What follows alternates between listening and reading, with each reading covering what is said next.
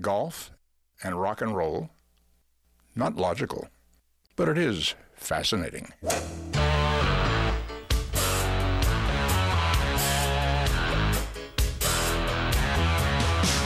Laying down that big old fairway, don't want no hackers to get in my way. The boys and me got a big Nassau going, we were born to drive. It's the Golf Insiders, giving you the inside scoop on all things golf. Now, here are your Golf Insiders on FM 96.9 The Game. Hey, bring me another bucket of balls. We love it. And turn on the lights. I love the lane. 'Cause I love it. We love it. Hello, Orlando. You're listening to the Golf Insiders, taking you home on the fairways of I-4. In the house, your host, Holly G, along with my esteemed co-host, caddy, right-hand stats guru on the PGA Tour, Jeff Shain. You're building me up again, aren't you? Absolutely. You're writing for so many people now, including the Inside Take, our Golf Insiders blog, our e-newsletter, and the Orlando Sentinel. Golf clap, yes. He's back writing for the Sentinel. And it only took 10 years. So great to have you back in Orlando. And what a St. Paddy's Day it was, Jeff. You and I up there overlooking the island green, beautiful TPC Sawgrass. I couldn't be more happy. My Irish eyes still smiling. Rory McIlroy, the Players' Champion. I'm just happy that Rory finally decided to cooperate with me and make me right in saying that he was going to win in Florida, because he's not committed to Tampa this week. So I was literally running out of days. But an outstanding performance, great bounce back from some early struggles. And you could see on the back nine, his confidence, his swagger had come back. He was not afraid to rip driver on some very intimidating holes. And it was a logjam. We talked about, how many players are going to get into this playoff and will they have to go in groups. Rory McIlroy and also Jim Furyk, kind of took the bull by the horns, and we were able to avoid all of that mess. The hometown guy, Jim Furyk. There were a lot of people rooting for him. So many great storylines, as always happens in these big championships. Absolutely. And that's part of the beauty of the Players' Championship, is that there is no favored style player. We have seen guys like Tiger Woods and Phil Mickelson win as bombers. We've seen Fred Funk win as the shortest guy in the field. And you kind of feel bad for Jim Furyk. He's got 3 runner-up finishes in the Players' Championship, one of the straightest hitters there is, put together a great round of 66 yesterday to put himself in position, and it took a future Hall of Famer to beat him. And what a down the pike, 16, 17, and then striping it, Jim, on 18. Those steely eyes, it sort of reminded me of Raymond Floyd chasing down an iron shot as he stuck it about 18 inches to just fall short of the championship on 18. Yeah, 15 under coming out of that pack, and in those conditions, and everything kind of turned on the weekend as we predicted. The high was 60, and it was a comfortable 60 on Saturday. It was a very uncomfortable 59 on Sunday, and Jim took advantage of it. He knows the course better than anybody, but also we talked about he doesn't see it in these conditions because of the stands and growing the rough and all of that. But a lot of the old memories kicked in, and when he hit a great tee shot on 18, he said it afterward. He said, when that tee shot went where I wanted it to be, I knew that I had the iron to take care of the approach shot and give myself a birdie chance. Well, things look like they were going in reverse for Rory early in the round as he took a double bogey, an ugly double bogey with a water ball on the 4th hole. And it looked like this could be another one of those Sundays, Jeff. Yeah, it did. And the stat has been out there. We've talked about it. The last 9 times he's been in the final group, he has been unable to take the trophy home. This time, for better or for worse, and maybe there's something to moving back one tee time. I don't know. But this time, his disaster happened early enough to where he was able to get his head around it, was able to recover, get his even keel. And then when he got to the back 9 again, it just looked like he had... He doesn't like to use the word confidence. He likes to say he's comfortable. He was really comfortable on that back 9 amidst everything going on at Sawgrass. Yeah, coming off the birdie on number 9, you could see he sort of had that, that little pep in his step. He said in the presser that he thought back to Crooked Stick in 2012, the BMW Championship, where there were a lot of guys around the lead, and that he had made a really good run on the back 9 and was able to pull off the win. He said he didn't know why it popped into his head, but he said those are the experience that are so helpful to draw on. Yeah, and Tiger says that a lot too. I've been in this position before. I know how to win. I know how to deal with this kind of pressure, and it takes those type of experiences, those type of victories, whether it's a playoff event or a major championship, or now the Players' Championship. Rory's going to be able to draw on this in the future and say, I've handled the back 9 at Sawgrass. Pete Dye has nothing on me. And by the way, he's won 3 big events on Pete Dye courses. Crooked Stick, as you just mentioned, at the BMW, this event at the Stadium course, and he also won the 2012 PGA Championship at the Ocean course at Kiowa. You're listening to the Golf Insiders, Holly G and Jeff Shain, wrapping up the Players' Championship.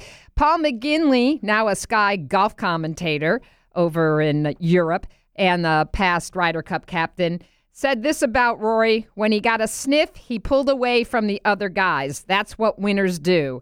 And that's what we've been missing from him. Rory's gift is he has another gear. That's what we haven't seen.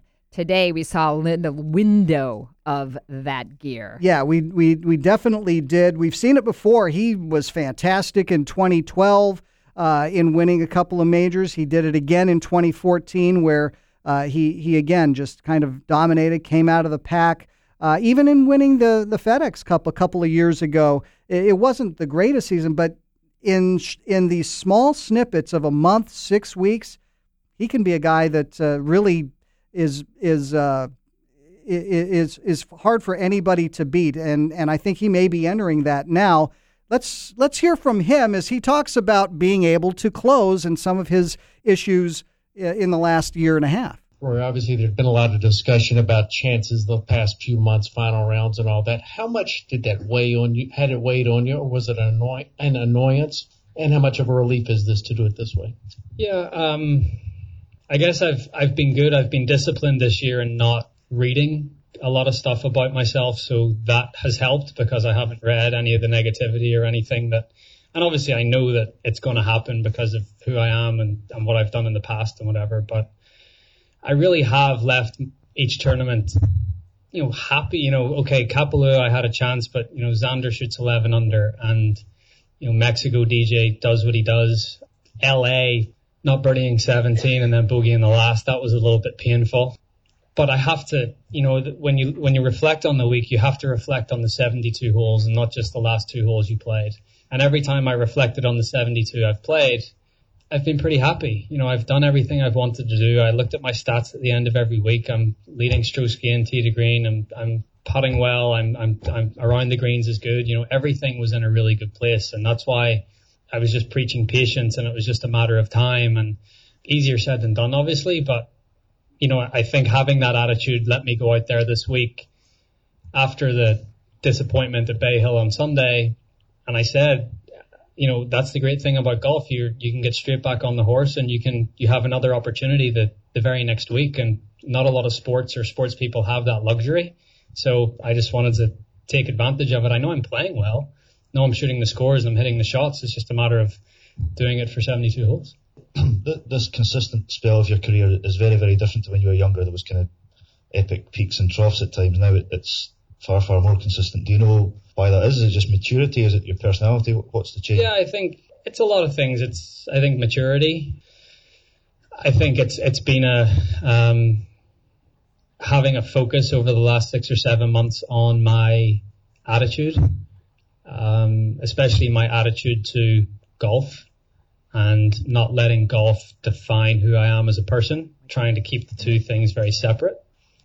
One thing that I used to do in the past is I'd let what I shot that day influence who I was, or my mood, and to try and keep those two things very separate is something I've worked hard on, because who I am as a person isn't who I am as a golfer.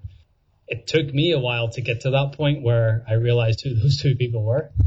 So that has been a big thing. And I think that's been the big difference between the highs and lows of the last few years and the more consistent play, even over the last 12 months. You know, I've had 2 wins in the last 12 months, but even the play in between that has been pretty good. Top 5s, top 10s, you know, giving myself a chance most weeks.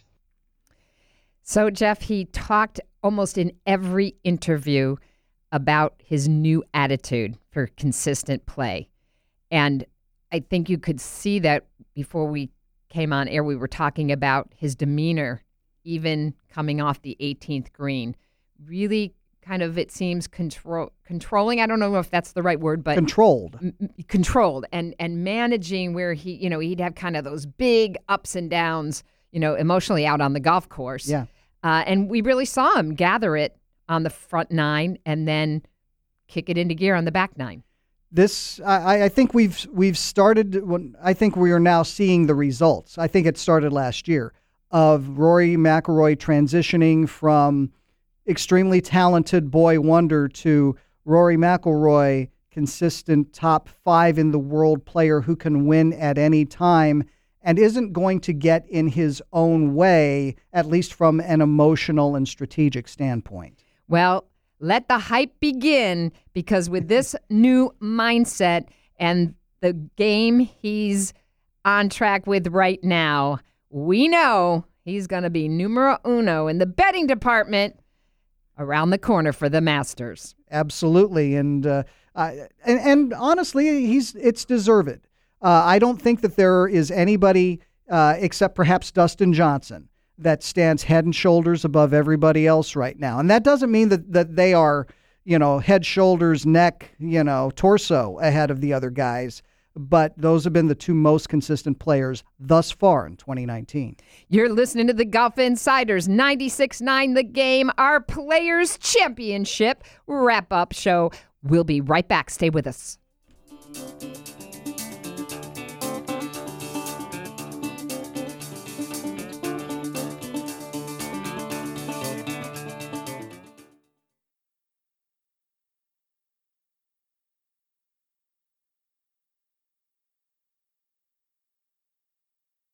Impact, actually, when he shanked that 3-iron and hit me in the back of the head. I can't believe I'm into this. I really hate to lose. Asking forgiveness, got the struggler's blues. The struggler's blues. I'm practicing for hours. My hands are feeling raw. From the tee box to the drop box, I hope nobody saw. Trying to find the magic, work my fingers to the bone. I need some inspiration, wish I wasn't so alone. It's awfully important, it's such a big deal. Just to make a birdie, man, I beg, borrow, steal. If you've never been there, you don't know how I feel. I see its shadow all around me, and there's nothing I can do. It's the ultimate embarrassment, it's the Struggler's blues. Struggler's blues.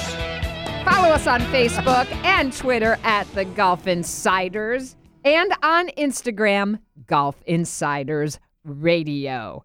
And by the way, especially follow us as we kind of go through the basketball schedule now that the UCF is in the big dance and the Magic have another dozen games or so, depending on playoffs, to go in the season. You might want to follow us a little bit more often, because we're going to bounce around until we can settle into our usual Wednesday time slot sometime next month. Exactly. So again, follow us on Facebook and Twitter at the Golf Insiders and on Instagram, Golf Insiders Radio. Well, there's one guy we wanted to check back in with for today's wrap-up show because, as we've said before, he's sort of the god around the media center at the Players' Championship. 33 Players' Championships. I remember that from last week. The one, the only, from the Florida Times-Union, Garry Smits. Hello, Gary. Hey, how you doing? We're doing well. Hey, and even though I picked Tommy Fleetwood, Tommy, pour me a black and tan Fleetwood, as I like to refer to him, my Irish eyes were smiling that Rory closed the deal.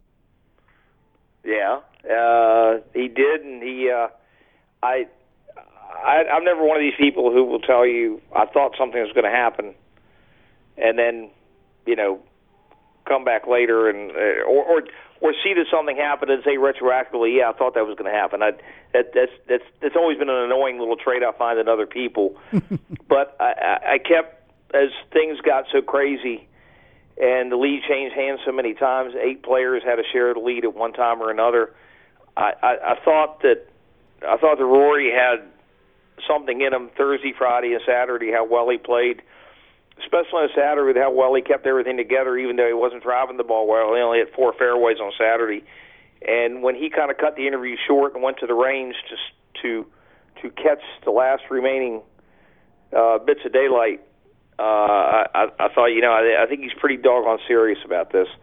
And we were also talking about the time in 2011 when Rory and Lee Westwood shared the same agent, Chubby Chandler, and there was a little bit of a power play working between Chubby and the PGA Tour. Yeah, I remember that. And not everybody in Europe was in love with the May date with the player, as they thought it interfered with their BMW championship and some other events. So he convinced Lee and Rory to not compete in the Players' Championship that year.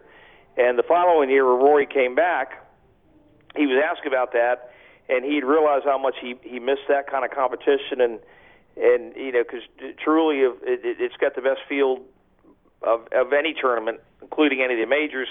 And Rory made the comment as it was not my brightest moment to skip this tournament, and he went on to rattle off 3 top 10s in a row, and he's always liked this tournament since. The miscut last year was a little bit of a blip on the radar, and Rory is kind of unique among Europeans in how well he plays Pete Dye courses. He's got a little bit of a trifecta, if you will. He's won a major on a Pete Dye course, the PGA in 2012 at Keogh Island. He's won a FedEx Cup playoff on a Pete Dye course, the BMW Championship in 2012 at Crooked Stick, and now he's won the Players at Pete Dye's most famous course. And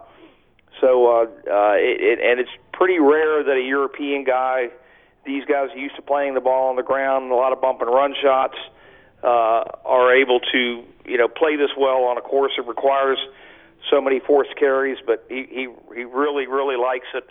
And one of his last comments he made in an interview last year, he really appreciated the PGA Tour moving this event back to March. Yeah, Gary, another revealing comment he made in the presser, I thought, that makes me believe that, Rory is a very visual player. He was saying how when the tournament moved to May, that it was sort of hit and hope was his quote. And that now being back in March, that it really showcased the players' skills, really made them, hit a lot of different shots. He also mentioned the definition in terms of, the greener grass. And, it was very interesting to listen to him talk about how visually the course just was, I think, easier for him to play. Kind of locked him in. Yeah. Yeah. One of the arguments that players had when they first built this course was there wasn't a whole lot to turn the ball on. They like to pick out landmarks or dog legs, fairway bunkers, tree, whatever you have, and pick that spot and then draw the ball off of that spot. And there weren't that many opportunities when it was first built. Now they put in a fairway bunker here and there, most notably at number 7. They put in those those 3 fairway bunkers, and they're spaced. So if a guy wants to aim for the furthest one out with a driver, he can. If he wants to aim for the middle one with a 3-wood, he can, and so forth. And in May, especially if it had been a warm spring around here, the grass was fine. The grass was actually lush, but there were some brown spots out there, and sometimes the fairway would kind of, and the rough, it wasn't discernible where the rough started from back on the tee. And it's a difficult course. There's a lot of angles. I think anybody who's ever played it or even watched it has stood on the 15th tee. I'll give you an example, 15th tee. It's really tough to know where to aim out there. And there's areas, and the 5th hole is another example. Off to the left, you think there's no fairway, but there's a lot of fairway. Or you think that you got enough room, but the fairway runs off real quick. There'll be a steep runoff area. So that was one of the arguments initially when the course was built. It was also one of the arguments about May because, again, you couldn't tell where the fairway stopped and the rough started. Well, when you've got grass this green and the rough is a little bit deeper of a green, it's easier to see than shades of brown or yellow. So Rory was very perceptive in that. And I think this also showed some of his comments and the way he played this. Rory is one of the smartest golfers out there. And he's also one of the smartest, most perceptive players in any subject. And it's kind of unusual because Rory didn't have much of a formal education. You know, he had the European equivalent of high school. He actually signed to play golf. A number of people remember this. He signed to play golf with East Tennessee State. Some of the smaller Division I schools have these scouting services that recruit kids in Europe. You know, it's how Jacksonville University found Russell Knox, for example. Right. And but Rory wisely turned pro after that one British Open where he played so well as an. But Rory, for somebody who's never set foot in a college classroom, he is one sharp cookie, both on and off the course, and it's entertaining. Any press conference he's in is entertaining. And Rory is starting to feel like a veteran out there. He had some very pointed comments on Saturday about slow play. He will tell you, you know, and he flat out said there's slow play out there because the tour won't do anything about it. And he's kind of feeling his oats, so to speak, as he wins more tournaments. And by the way, this one gives him 15 victories in 4 majors before the age of 30. The only other 2 guys that do that are guys named Nicklaus and Woods. Another comment he made to your point, Gary, in the press room was, you know, somebody was asking him about, you know, the work he's been doing with Brad Faxon and his putting. And it was interesting. His comment was, you know, it's not like we're really spending a lot of time out on the putting green. A lot of our, conversations happen over, coffee or, grabbing lunch. And you really do get this sense that he just is a sponge for the knowledge that guys like Faxon, he went to Nicklaus early on and picked his brain, particularly about the Masters. This guy's got some deep thoughts. Mm-hmm. Yeah.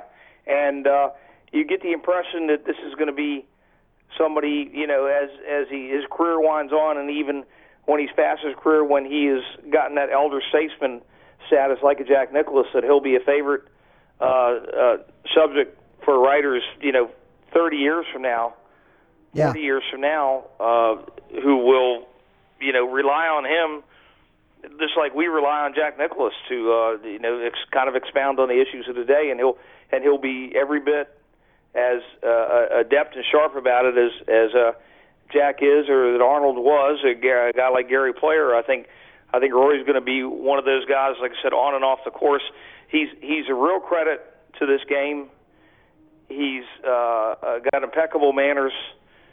He's a superstar, so he doesn't have enough time in the world for everybody. But when he, is able to give the time, it pays. Let's put it this way: it pays to listen to Rory because he's going to have something interesting to say every time. Agree. Speaking of somebody that's given so much to the game, who we know you know very well and have covered him a long time, give us your reactions to Jim Furyk's play and, just what a bulldog he was coming down the stretch. And very emotional at the end. Yeah, exactly. He's always said that he never felt completely comfortable on this golf course.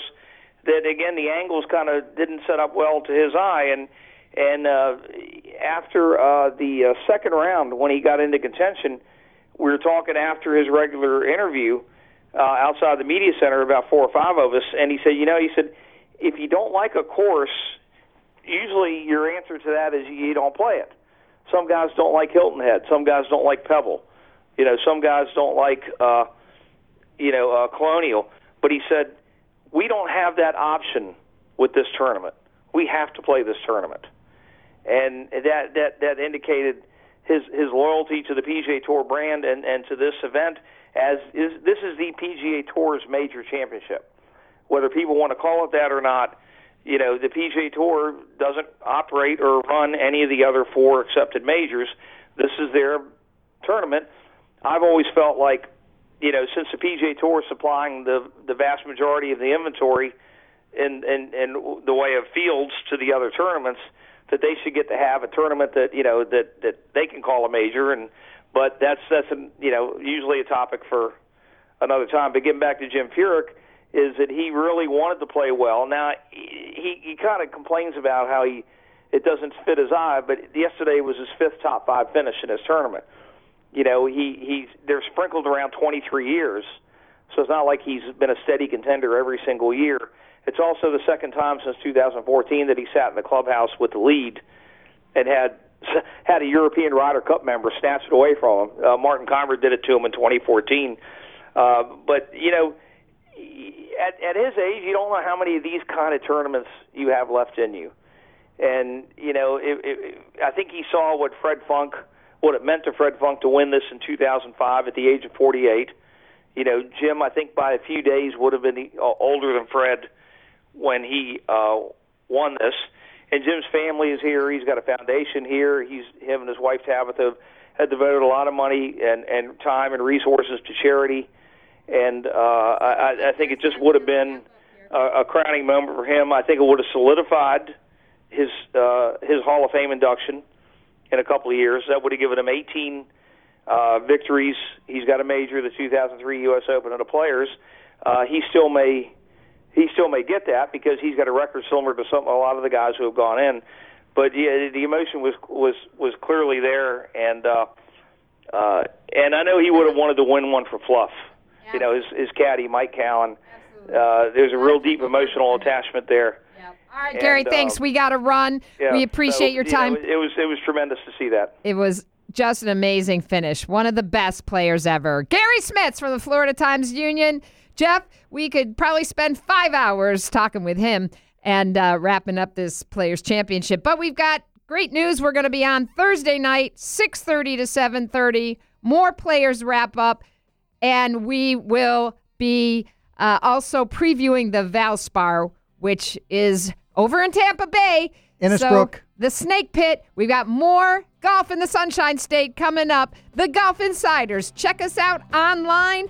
Facebook, Twitter, Instagram. Hit 'em straight. We'll be back Thursday, 6:30. Bye-bye.